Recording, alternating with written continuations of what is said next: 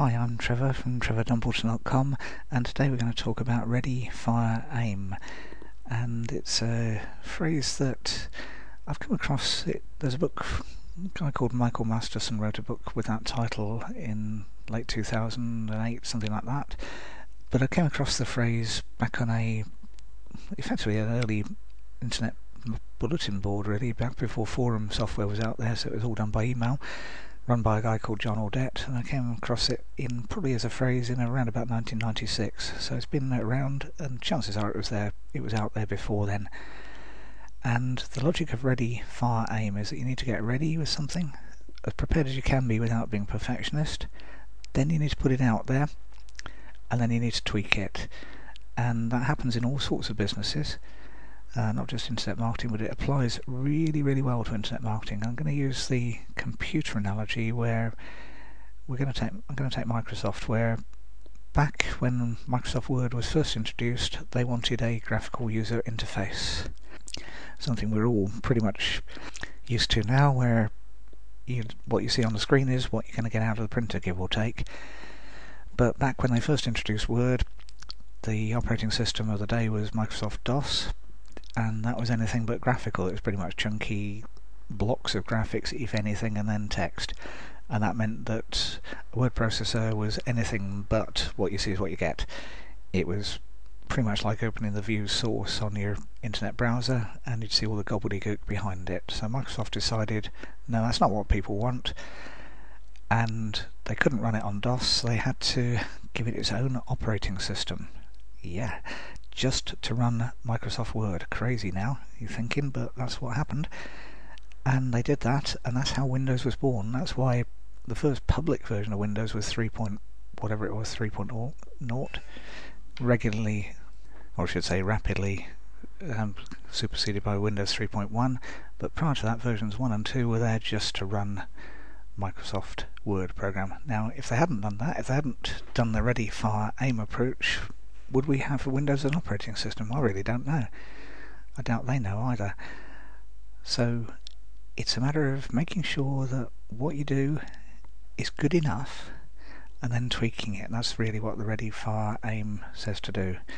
It's get it ready enough, don't be a perfectionist, whatever you do, because you'll never finish it.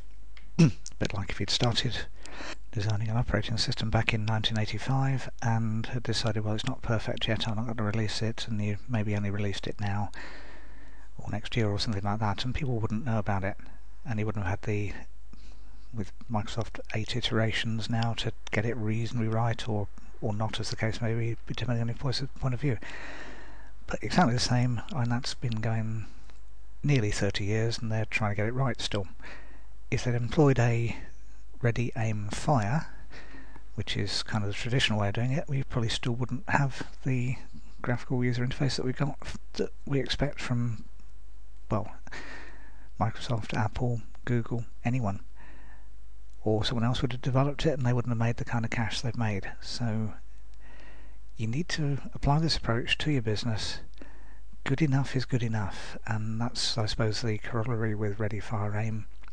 So long as it's not complete and utter rubbish, you can always do an amendment, you can always give people free updates, you can always do, if it's a blog, you can always add posts to it, you can always amend or delete posts. I wouldn't recommend deleting, because unless it's gone completely out of date, and then you just put an addendum to it or something at the top saying this information's out of date, click onto this page, it's much more up to date.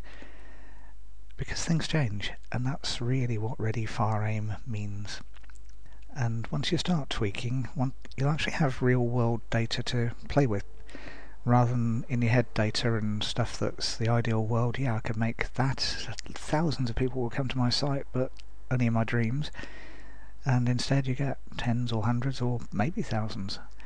But you'll find out, and you'll know, you'll be able to test your headlines, you'll be able to test all sorts of things that say, okay, that's yeah, that one works, that one didn't, that one could work if I changed that, or it might work if I changed that, or it might be that if I do a video to go along with the audio or to go along with the text, then that'll work. And you can experiment, but you need something to experiment with. You can't experiment just in your head, because it's only you experimenting at that stage, and that doesn't really work most of the time. Einstein managed it, but he was an exception, not the rule. He would dream all sorts of things and then still put them into practice, or at least put them into equations and all sorts of other things that he did. So that's today. Start practicing ready, fire, aim in your internet business, and I reckon you'll go from strength to strength. So thanks for listening. Pop across my blog, trevordumbleton.com. There's lots more articles on it, or drop me an email or drop a message on here. Thanks very much.